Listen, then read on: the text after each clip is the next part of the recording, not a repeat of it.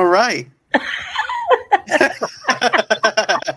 guys, how you doing? Hey, we're doing good. How you doing? Doing all right. Doing all right. That's good. That's good. Just chilling. That's good. Gonna eat some spaghetti. Gonna go ahead and have some macaroni. Actually, I just made turmeric chicken. It's delicious. That sounds really good. You got to be careful though, because if it gets on your clothes, it's stained forever. Absolutely. I'll tell you what, you do not want to get when you make spaghetti, you won't want that stuff to stick to the pot. I'll tell you. Absolutely. Thanks for the cooking tips, guys. You're very welcome. So with that being said, we're actually going to be doing our Godfather 2 review. Like I said, we're going to be talking about Godfather 2. So whenever this movie opens up, you're expecting to see Michael Corleone and everything right where we left off at. But instead, we wind up seeing a funeral instead. Right. So my first initial thoughts whenever I first saw this for the very first time, because I've seen this over 100 times, but my first initial thoughts was like, what the heck is going on? I thought this was a sequel. I thought that this was supposed to be Michael and everything. And then you're wondering, and then all of a sudden they say, hey, Vito is hiding out from this other mobster because this other mobster wants to kill him because he killed his dad. So basically he's killing his whole entire family. Right. So then, of course, we wind up finding out that how Vito became the Godfather, the Don of his of that generation, and how he rose up from that. So it's a prequel mixed in with a sequel, and it goes back and forth. It's kind of like the Indiana Jones movie of that time period, because there was an Indiana Jones film, I forgot which one it was, where they go back and forth from a young Indiana Jones to an old, from the present day Indiana Jones. So it's a prequel within a sequel on that one, so that's how I actually relate back and forth to it. But the opening sequence alone was really good. You're on the edge of your seat. You don't know what's going to happen or not. Right. So what was your initial thoughts when you first saw it opening up in 1901 in a funeral and everything, and then, of course, Vito being on the run? Yeah, I kind of felt the same way. You know, we're opening with the funeral. What is this about? But I'll jump to the part where obviously it's Vito, and he's the sorry, our alarm went off. Sorry, guys.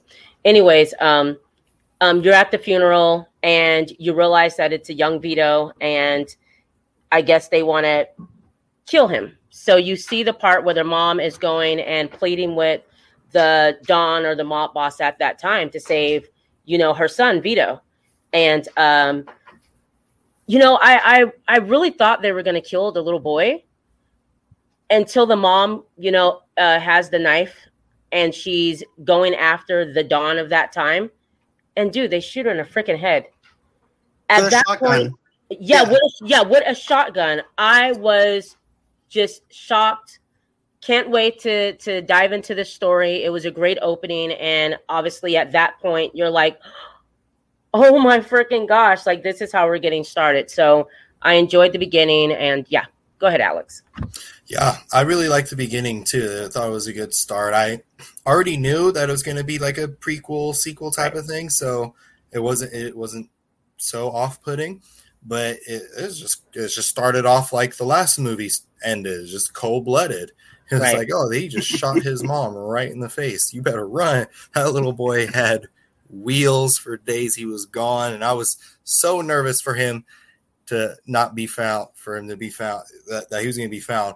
I was just like, I know he's going to make it out, but there's still that possibility of what if he doesn't, and this is someone else. This isn't Vito Corleone. What if Vito Corleone's just another little boy watching all this happen from his window? Like, I don't know, but that was a tense beginning, and I was looking forward to seeing how the going back into the past of a young Vito Corleone was going to work alongside the present day with Michael Corleone. So that got me excited for the rest of the movie.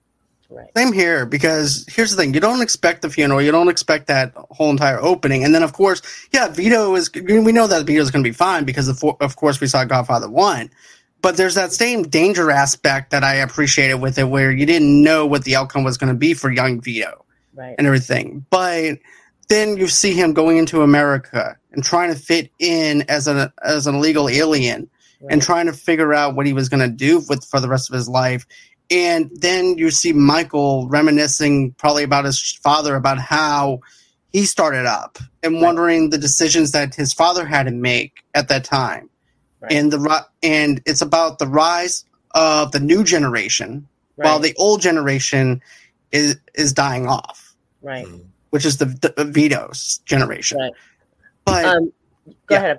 I'm sorry. I'm sorry. I was going to say that, being that I didn't know that it was going to be like a side-by-side movie, telling two stories at the same time, I do have to say that with Vito seeing what happens to his mom and experiencing that, you get that at a young age, he's introduced, or probably even before that, but just the violence.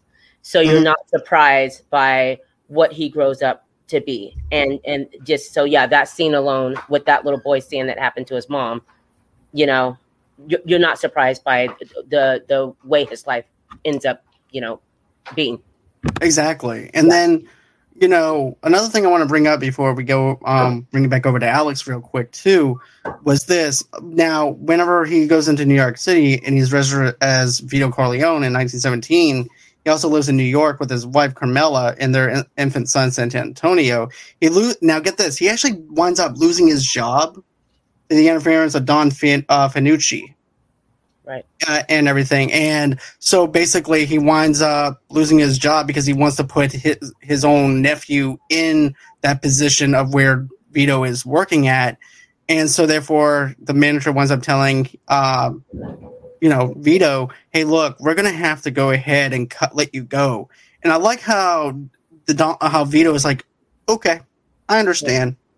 Yeah. He was the most calm and collect and smooth person, because you can't really read him. And that's something that I really liked about his character. Even whenever he was an old man, it was hard for you to actually read how Don Corleone was. Because, he had that calm, collect type of thing. And then as soon as somebody leaves, that's whenever he lets you know how he really feels about something. Right. Especially that whole entire business deal with the olive oil and stuff like that. Once the mob boss of the other family winds up telling him about what he wants to do with the heroin and stuff, he said, look, this is not a business for me. Right. So, and of course he winds up walking out the door. And then after that, that's when Don really gives in to Sonny and everything else. Right. So it's the same thing over here. It's hard to read Don Corleone if you think about it. Right. What I really liked about those sequences, one, I thought the actors they picked to play the younger versions of like Don Corleone, Clemenza, and Tessio. Yep. Yeah, I thought they looked spot on. Like that's them, but younger. It's so cool, especially. Let me pull it up real quick. Guy who plays as Clemenza. I think it's Bruno Kirby. It's Bruno Kirby. He looked fantastic. I was like, that's Clemenza. Oh my gosh, that's him. That's the actor's son playing as him. Just how similar they were.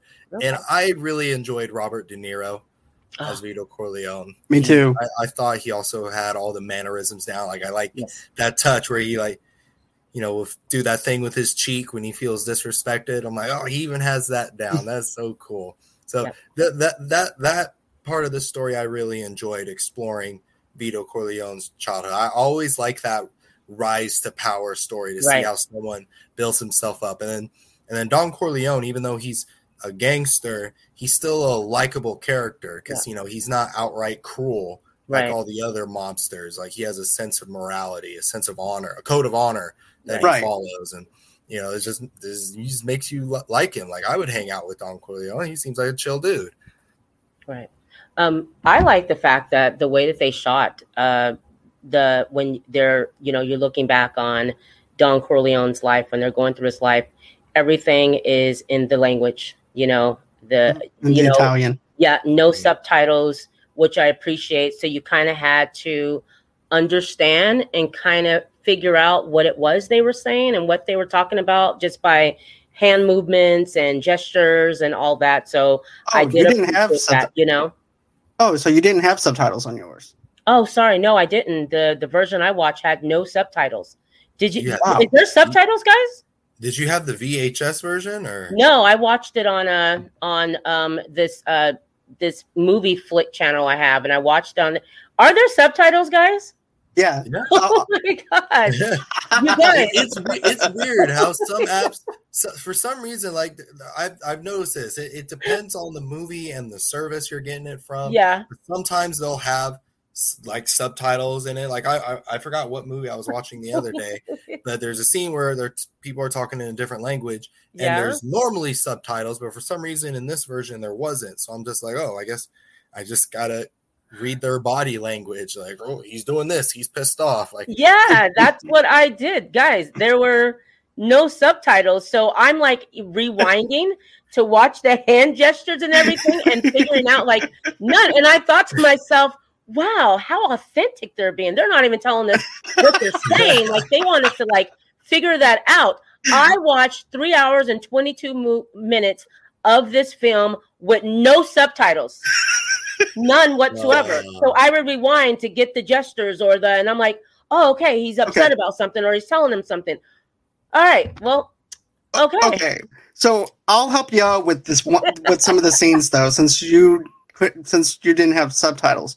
So there is a scene where basically Robert De Niro is trying to hustle the Don over there. Yes. And basically he's telling his guys, Clemenza and Tessio, do not pay. He wants $200 from us. Right. And so he says, but we're not going to do that. And he goes, wait, this is the mob boss. What do you mean we're not going to give him what he wants or anything? Okay. What we're going to do is we're going to give him $50 each, and he's going to take it. And Don Corleone, and then, of course, they're like, how are you going to do that? He goes, I'm going to make him an offer that he can't refuse. Wow. So he winds up doing this. He winds up, and now Alex has me doing it, but he winds up doing this. He tells him, look, times have been hard. I've been hit hard and everything, and this is all that we can get from our business, our side business that we've been doing. Okay. So all I can give you is $100 from us. And he looks at, and he covers up the hat at first when he gets the money. He knows it's light, and then he looks back at him, goes, what's up with that? And that's, of course, when he breaks it down to him, that's all that he can give him. He goes, but I promise you that I'll give you more whenever we get paid again. So, the Don at that time was like, okay, not a problem. Right. I'll take the money and that's it. So basically that's what happens. The whole play thing was about how Don found his wife. Whenever he's talking about his wife and stuff like that, and she's on that stage play. At the play. Yeah, absolutely. Yeah. Right. Yeah, that's Vito meeting his wife, and of course his friend is also telling him this too. He's like, girls like that don't come around too often. He goes, no, they don't, basically. So that's whenever he decides that that's who he wants to be with. So I'm just trying to give you some context in between the hand movements and stuff like that, so you actually know what they're doing. Right. And also, too, it also goes into the whole entire thing of them reflecting back on the brothers, though, too. Especially when we look at Fredo as well, into his stuff. But yeah, yeah. I got the, obviously, because you see the wife in the play, and eventually you see her as his wife, and then the part where they're at the olive oil business, where Vito is sitting down, and the guy that comes in there with the hat and the money and all that in that whole conversation. Okay. All right, all caught up. Okay. That was. I'm sorry. That was funny. That's so messed up. Like, there's a whole really long scene, and then they just didn't give you subtitles. Like, None. Sorry, you're None. just gonna have to guess. None. Yeah. So obviously, you figure it out. You know what I mean? But yeah, no subtitles. I don't know what they were saying. I just had to figure it out. That's crazy. That's messed up. That's hard for this movie, because that was a really good scene. I like that whole setup. Like, I'm just gonna give him a little bit of money, he's gonna take it, and then he just follows dude home and then shoots him on the roof. Yeah, he follows him through the parade. That was a cool scene. Yeah, Right. I loved how they filmed it. He was just on the Robert De Niro's on the roof like Assassin's Creed, and then they're just slowly like just pan shotting him. What's that? Shouting out everyone, the gold tooth, the hat, and he's just walking through the crowd and saying hi to everyone, not realizing that when he gets to his apartment, you're going to be dead. And how at the end of shooting him, and the look on his face when he looks at Vito and says whatever he says to Vito, you know, like, hey, and then he shoots him, you know, and he shoots him, and it's like, okay, so you do understand that at that point, Vito is taking over, you know, he's taking over that spot. So you know, you get that, and how he's on the roof and he, you know, ditches the parts of the guns and each chimney and all that. And yeah. I liked that touch, how he just started taking apart the gun and putting it down the different pipes. Right. Oh, that was so cool. Right. Fanucci, thank you. Thank you, John. Don Fanucci. Fanucci. Forget about it. Okay. But yeah. He just shot him while the fireworks were going off. Yes. Like, if you're going to assassinate someone, right. I'm not saying that you should assassinate people, but in a hypothetical situation, if you're assassinating someone with a gun, do it during fireworks. Right. Perfect setting. Cool. But you know what though? I like how he destroys the gun though too. Yeah. Like he goes on the roof, he goes and slams that gun down, breaks it, puts it down the chimney. All I could think was, what are people going to think whenever they look inside their fireplace? Right. And could you imagine like an old lady who hasn't been down to the Italian festival? It's like, hey, what's going on over here? What's going on? Why is there a gun in my fireplace? What's going on? Whoa! Why isn't my chimney working? And I was thinking that too. Like, okay, so these people are going to go and find little pieces of gun, you know, in their chimneys, you know, in their fireplaces. So yeah, right. Love that scene. I love that over. And especially when he wraps the cloth around the gun and everything, and he shoots him and then just silence it. Right. That was actually pretty cool to muffle it. And then of course you also see the repercussions behind it whenever he burns his hand because of the gun fire. Mm-hmm. That was actually pretty cool to have a little bit of realism into it, where it's not just fictionalized. And then another thing that winds up happening too is whenever someone winds up getting whacked too, so they wind up wrapping this one person up in a carpet to try and sneak them out. So that was actually pretty funny too. In the carpet industry, for some reason, I really wanted a rug after watching this movie. The scene where they're stealing Don Fanucci's rug, I was just like, I want a rug now. Like, I have nowhere to put a rug in my house, but it's just like, gosh darn, that's a nice looking rug. I gotta talk to my wife. Like, let me get a rug. Hi, Brandy. Hey, thanks for joining. Yes. But yeah, I thought that the rug scene was actually pretty funny, especially when the cop comes knocking on the door when they're trying to get rid of the body. Right. And he's like, what is this? Oh, it's just a rug. They wanted me to go get rid of it. Oh, okay. Just puts it in the thing and that's it. Puts it in the back of the car and that's the end of it, and they drive off. But then you also have we finally get to see Michael in present day. Right.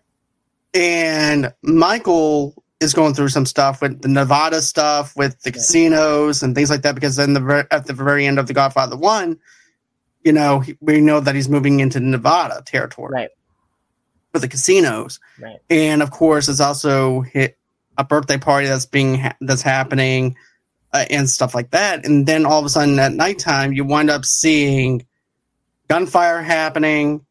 Dogs are out on the loose trying to look for the people that were shooting at Michael and Kay. Because someone left the window open. And I was just like, you know, the when that scene happened, because it's, you know, little Michael's, you know, birthday party and all that. And, you know, at that scene, you get to see the sister from, you know, part, you know, 1 and where she's at and, you know, catching up with everyone. But when that scene happened, when, you know, Kay's laying in bed, it's like, Michael, who left the window open? And, you know, and they start shooting him to take him out. Obviously, you know, I'm like, who the fuck would set him up? It has to be someone at the house. But I wasn't thinking that it was Fredo. Right. Yeah. I wasn't. Yeah. Right. Bro, I kind of saw something coming. Like, I was like, oh, Fredo wouldn't just outright betray Michael. He probably just like agree to something stupid. You know, that's what I always expected. Was Fredo the one that opened the window? Did we ever figure that out? Or he just contacted the people to let them know? He had to have, because he had to be at the who else at the house would leave the window open? What do you think, John? Well, here's the thing. Remember whenever he's in Cuba or where he's at, he winds up telling Michael, hey, look, I didn't know they were going to whack you or anything. I didn't know it was going to be a whack or anything like that. And he basically, that's BS. He said then why did you go to those people that you said you didn't go to? Right. And say that, you know, where the communion party was going to be at, why did you do what you did if you didn't know it was going to be a whacking? So he knew. I think he knew. I like the scene where the scene where Fredo's in bed and he and his wife is in bed. And what I love about that scene is the sheets and the blankets are all silky, dark black. The bed is black. So, you know, after that shooting happens and they show Fredo, it's like you're looking at evil. Everything is black in that scene. And he gets that phone call and he doesn't, you know, and that's when you realize, okay, he's involved because, you know, the conversation he's having on the phone is, why are you calling me? You told me you wouldn't call me. Don't ever call me at this phone and this number anymore. So at that point, for me, not seeing this film again, that's when I'm like, oh my gosh, Fredo was involved in leaving a window open. Like, you know, but the bond that they all have, why would he want to be involved with offing his brother? Mm-hmm. But then you find out why, though, because they always, even whenever he was first born, you could see Vito looking at his son and wondering if this was going to be the heir for his, whenever he winds up retiring. Right. You can see it in his eyes. And then you wind up finding out that he's very fragile because of the fact that he has pneumonia. And at that time, I think that Vito probably saw him as weak as a baby, which is not the baby's fault that he has pneumonia. But you know, that's probably why he second guesses Fredo and everything, and why he wasn't accepted as to Sonny, who was actually the more of the aggressive one. Yeah, and Michael was more of was basically more of the thinker. Right.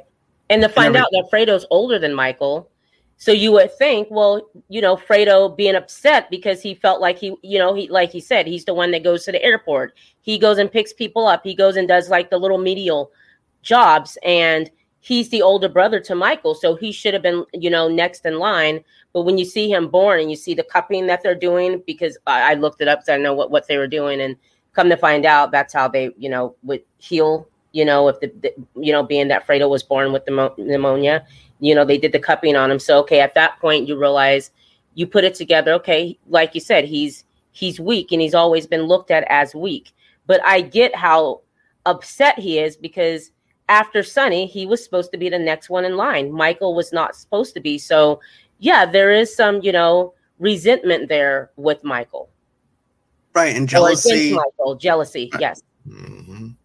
Like at the same time, what I like about his character is it made it obvious to me why he wasn't chosen. Because, you know, he wasn't this much screw up. He was not to say that, you know, he was weak because he was sick as a baby or anything. Right. I was just looking at his actions as a grown man. You know, he was the one partying. He was the one that was kind of just too soft when it came to protecting his father when the dudes in the first movie started shooting at him. Right. He balled up, didn't he? It was just looking at his actions, and I was like, that's why you weren't picked, Fredo. Like, that's why you got to pick people up at the airport. Even then, he couldn't do that right. Not when he's with you. That's why you're not right. But dude, even then, he couldn't do that right because remember whenever they're at the New Year's party, and this is actually whenever we get introduced to Henry Roth's character in Cuba, right, and he thinks that he's going to live forever. This guy. And stuff like that. He goes, and he reminds me of my Uncle Charlie because he's also Italian. He goes, just look at me. I'm going to be young. Look, the doctors told me, you know what, Angelo? I have good bones. And he said, I'm very strong. And I'm going to live forever. And so this guy kind of reminds me of my Uncle Charlie a little bit. But he's kind of the cake thing. Of course, he also feels insulted because of the fact that Michael didn't bring the $2 million or anything like that. Right. But if you remember at the New Year's party, whenever it was supposed to be Fredo's first time meeting this one person, remember that? Meeting the okay. Johnny Ola. Okay. It was supposed to be Fredo's first time.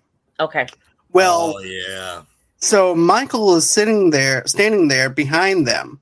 Right. And Johnny looks at Fredo, and Fredo looks at him, and basically, I think Fredo or Johnny winds up saying, "Hey, do you remember that club that we?" He goes, "Yeah, we went to that Fredo club." said that. Yeah, Fredo was the one that was Fredo was saying, "Oh yeah, I remember. Yeah, that's right. Yeah, that's y'all right." Just met today. I'm like, oh, gotcha. You just snitched on yourself. How do you do that? Right. He couldn't even lie, right? Kind of, listening and quiet as he is. But yeah, that's right. Because I remember when Fredo had mentioned Johnny, and Michael kind of looked at him and then looked back at his guy, like, yeah. See, like I'm putting it like it's my brother. Yeah, it was my brother. Yeah. That part broke my heart. It was just like I knew I kind of had a feeling Fredo was going to be the one to do something like that, but it's just like watching this family fall apart in this movie. Right. It was just hurting my soul. Right. It was, especially how Michael. If you look at Michael and the way the camera's actually shot when he's in that room when you have the sister pleading with him. Oh, to talk to yes. Talk to Fredo whenever his mom dies. We're skipping a little bit, but we'll get to the. We'll go back in a minute. But to me, if you look at the shadows, that shows the darkness that Michael's actually in and resembles the darkness that's in him. Yeah, and especially when Kay comes and visits and wants a kiss from her son Anthony, and just come on, give your mama a kiss and everything, and you see. Basically, Al Pacino's character, you see Michael just stone face. Right. And then shuts the door in front of Kay's face again for the second time. Right. It's like how he shut the door in her face in the very end of Godfather 1. So it's very reminiscent to Godfather 1. True. But it also goes to show you how imperfect Michael is whenever he wants to whack somebody. Because of the fact that he didn't set that up right. To be able to, like he did in Godfather 1, he did that perfect execution. With Roth's character and everything, he was actually hard to get through. Right.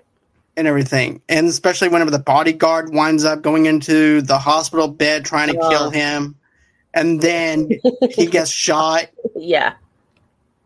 It's just devastating because of the fact that nothing he planned went right. I was confused by that too, because when they're setting that up, at first when the bodyguard goes up in the room and he puts the guy in a chokehold, at first I'm thinking it's the old guy. And I'm like, wait a minute, how is he, he has so much vigor in him, he's fighting. And so I had to rewind it back and realize, oh, that was his bodyguard. Okay, so he's trying to get to dude to kill him and then gets caught trying to smother the guy and he gets shot. So I'm just surprised by that because Michael fucked up. Like, how are we going to fix this? Mm-hmm. Also, I want to go back to the scene for the New Year's when he grabs Fredo and gives Fredo that kiss, and Fredo kind of looks at him and he lets Fredo know, I know it was you. And Fredo takes off and he's running away. At that part, I thought, oh God, he's getting ready to kill Fredo. And I was surprised that he didn't do it. So I thought maybe, okay, it's his brother, so he's going to let it go until obviously later on you find out. And also the comment that Michael made later on when he told the guy, like, don't do anything to him while my mother's still alive. And I'm like, are they going to show that? Are we going to get to the mom dying? Like, yeah. So, yeah. Yeah. Yeah. So as soon as I saw that he gave him that kiss, I'm like, oh, there he goes. Let me just cross Fredo off the list. He lasted a lot longer than I thought he would. But I was like, oh, that's a wrap for you, dude. And then what's his name? Hyman Roth. Hyman Roth. He was annoying in this movie. I was like, I don't know what this guy's deal is. I don't know what him and Michael have like this relationship going on. But he needs to. I need someone to whack him real soon. Unfortunately, fortunately, we get it. But not early like you wanted. No, Yeah. he lasted way long. I'll agree with you. Hyman was actually the annoying character out of this whole thing because of the fact he's so cocky as an old man in his 70s or 80s, thinking that he's going to end up living forever. Mm-hmm. But like I said, he reminds me of my Uncle Charlie. But, but you know, I think that the Hyman Roth character needed to go right at the very beginning. But I'm glad that you see the imperfectness of Michael and the stuff that he's doing, and then you see how later on, and when Vito kills the mob boss, about how smooth that went, right? Versus that, right. And what I mean by the mob boss, I'm talking about the one not in Sicily yet, but the one in New York, and how smooth that went. Okay, right. Okay, and then you also see how Vito also conducts business, right? Because remember, another thing too is this poor woman who's about to get evicted from her apartment, and they're talking in Italian, but. And this is what winds up happening. He winds up telling him, "Hey, look, how much does she owe you?"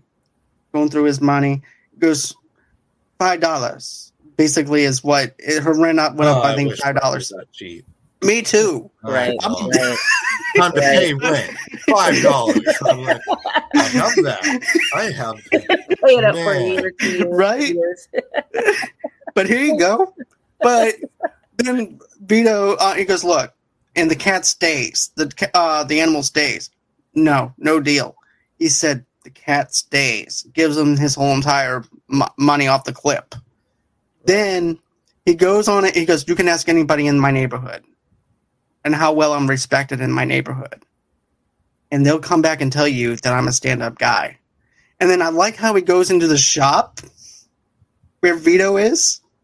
And they're having trouble with the door anyways. Even his own people are having trouble with the door. Right. But he thought he was going to get whacked in that store. Right. He's like, "Let me pay my respect. Hey, man, take your money. I'm sorry. She can live there. She can have all the animals she wants. I'm sorry. Love you. Love you. I'm just going to head out now." And I like how they're looking at each other, laughing at the guy, because the guy knows he's going to get whacked. You see Michael or Vito looking back at dude standing up there, and they're etching on, the olive oil stuff, and the guy's trying to get out of the freaking shop. And I was wondering, what's up with the door? Like, are they purposely, are they getting ready to whack this guy? And come to find out, no, the door just has a freaking problem. But I thought the dude was going to get killed. I didn't think so. Here's the thing: when Vito's over there just smiling, because here's the thing with mob bosses, even Tony Soprano does it. He just sits there, chills, and just watches what's going on. Because he likes to be intimidating, and also for someone to fear him, but love him, but yet also fear him. Okay. So, and that's what he's doing. He's playing a game with him.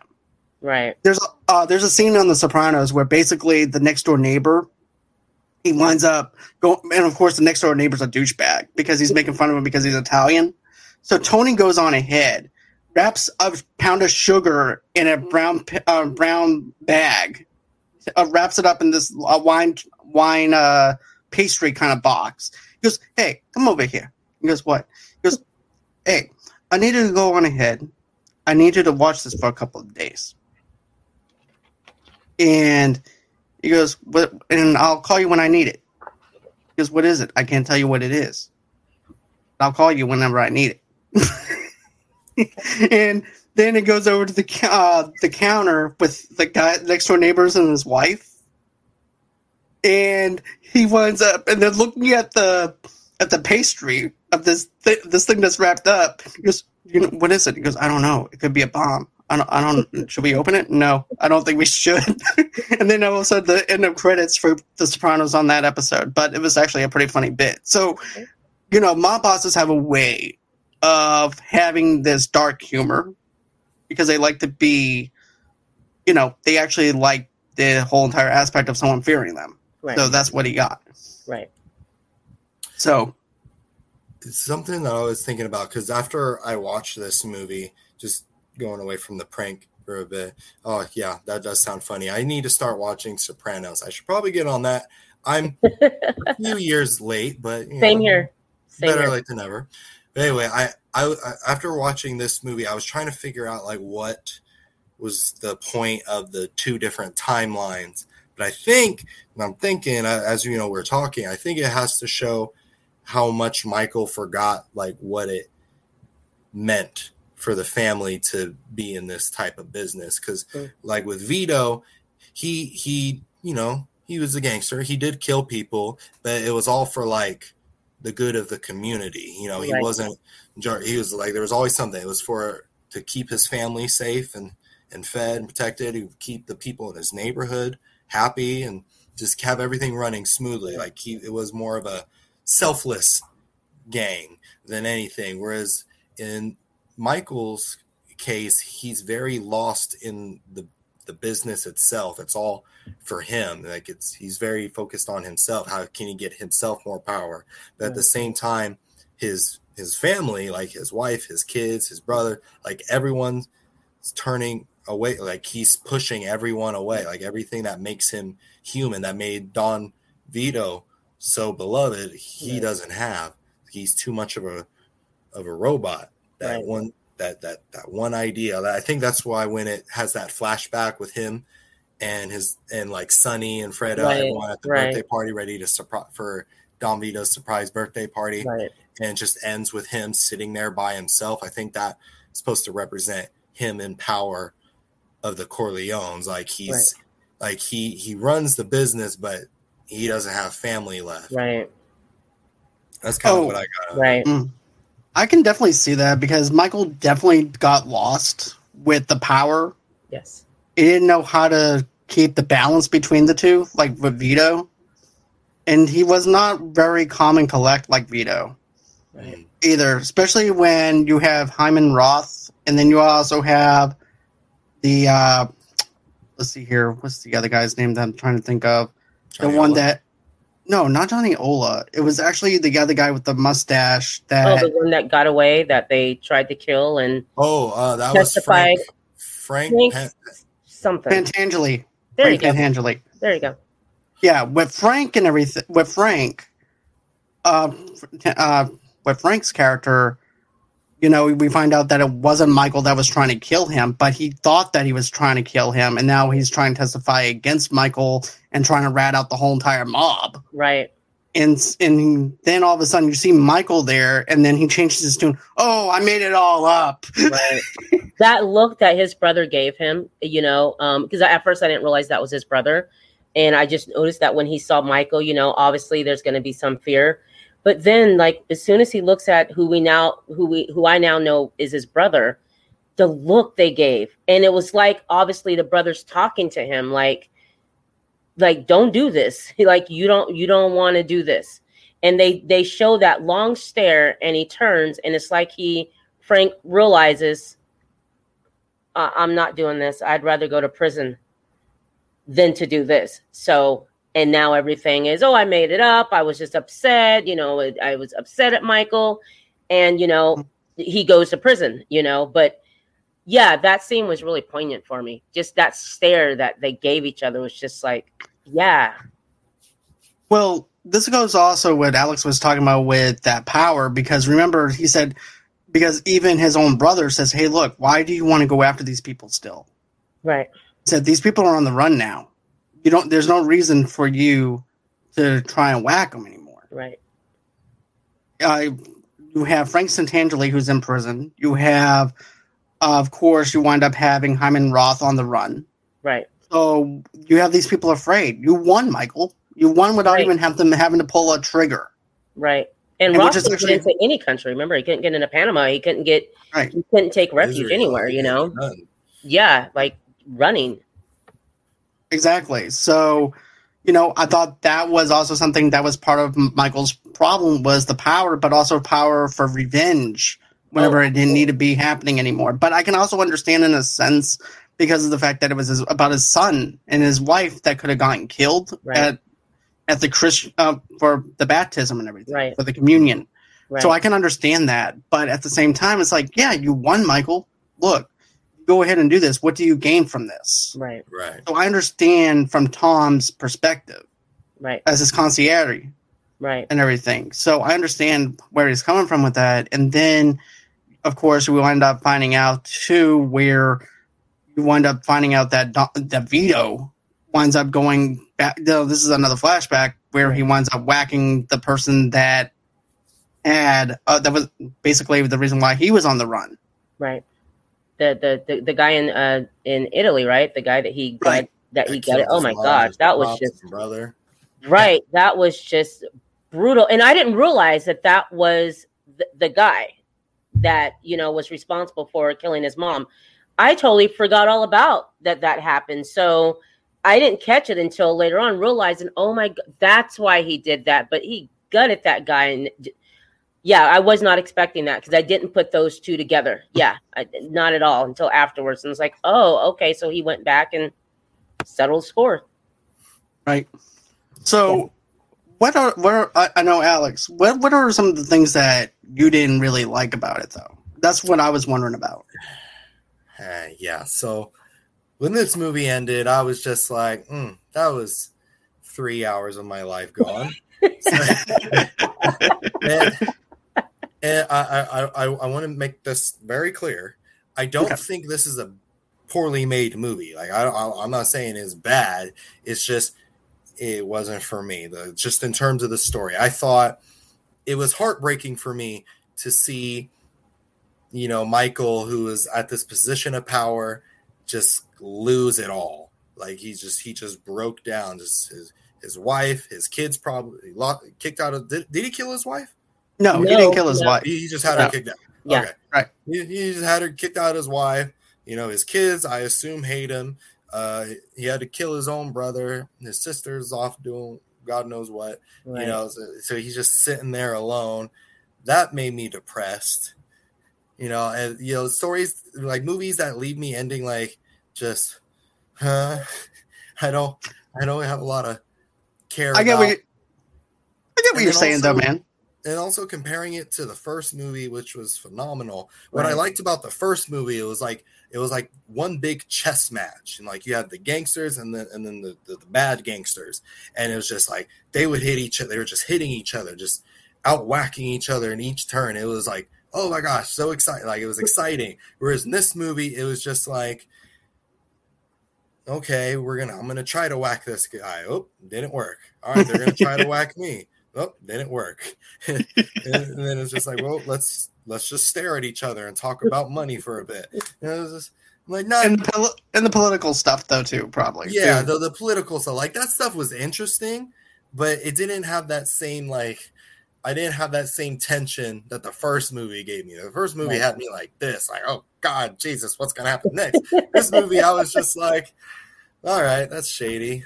Okay, white people doing white people things, and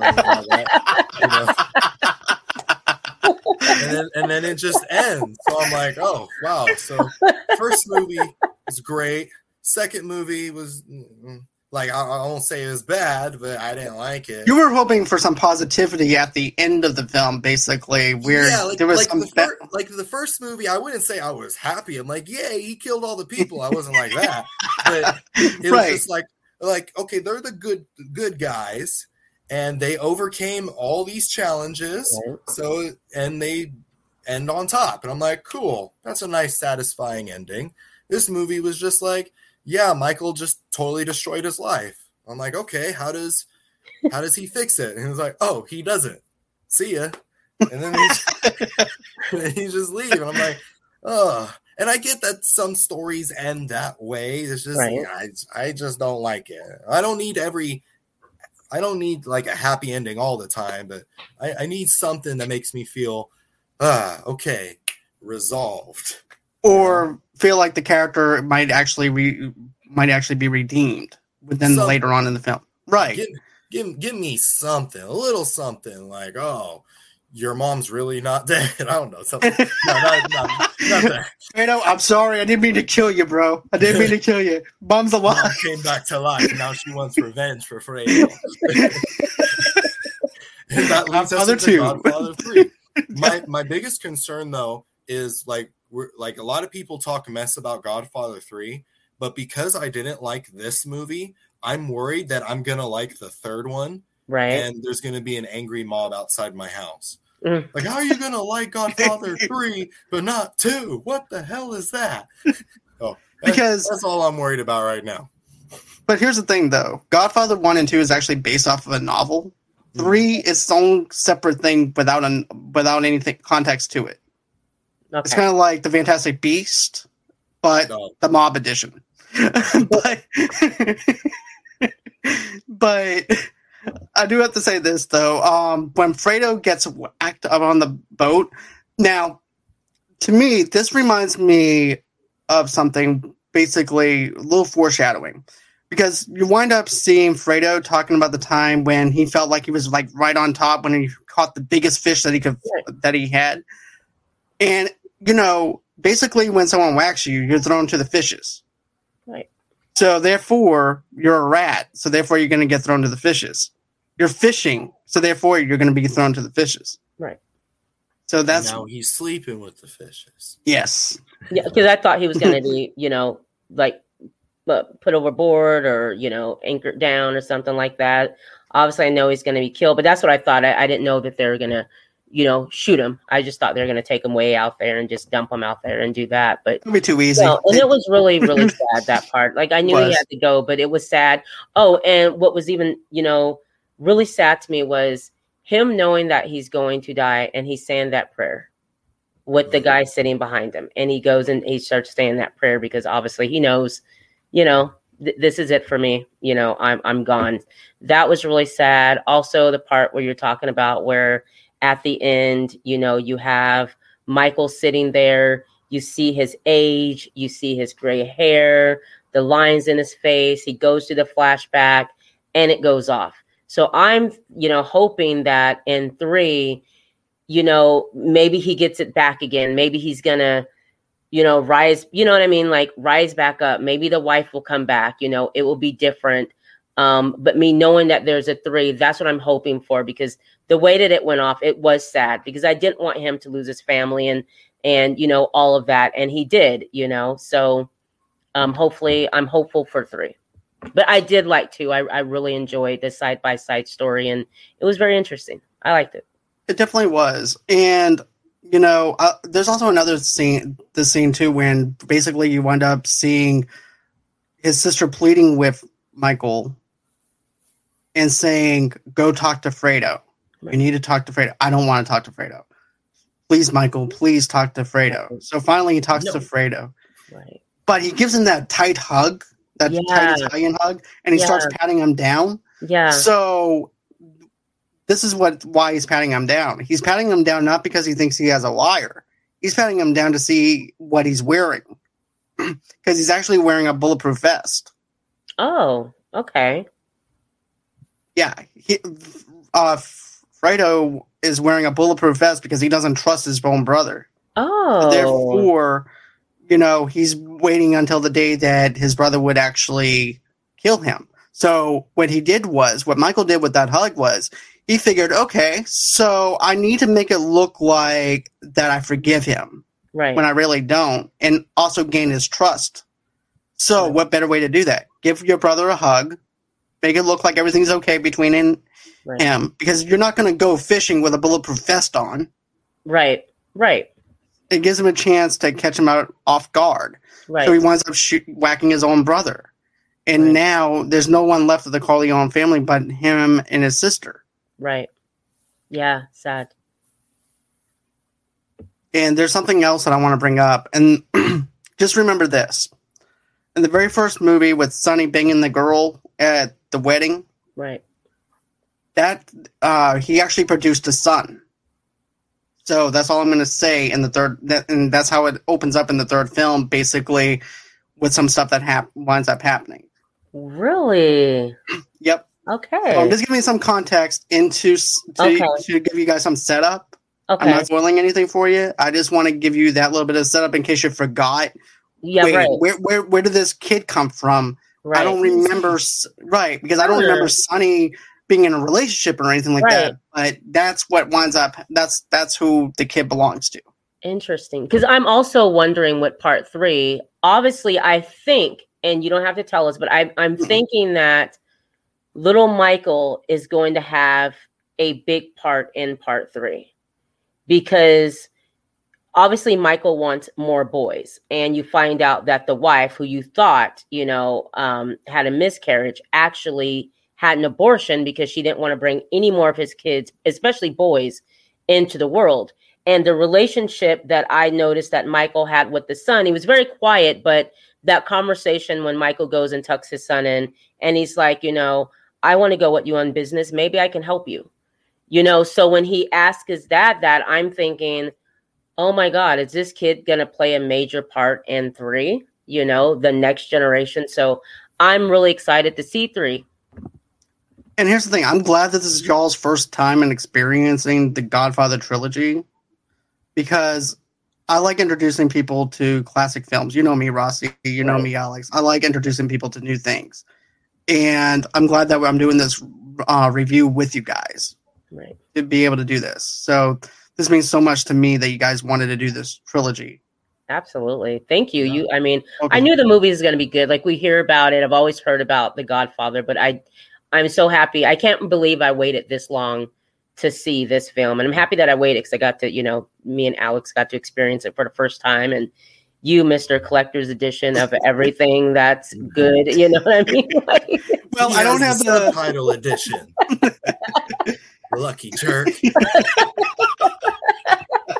You guys, seriously, I am shocked, you guys. Literally, I'm watching it like, wow, they really want us to experience like Italy and them being over here, and there's no subtitle. And I wrote that down so I can note this is what I'm going to bring up. I'm going to bring up the fact that I really love the fact that they didn't put any subtitles so that you have to really, be in the film and really try to figure out what they said.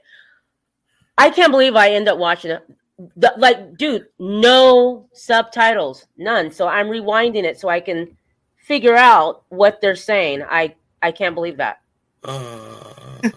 Yeah. Brandy has never seen any of the Godfather movies either. And I told her, Brandy, when are you going to watch it with her?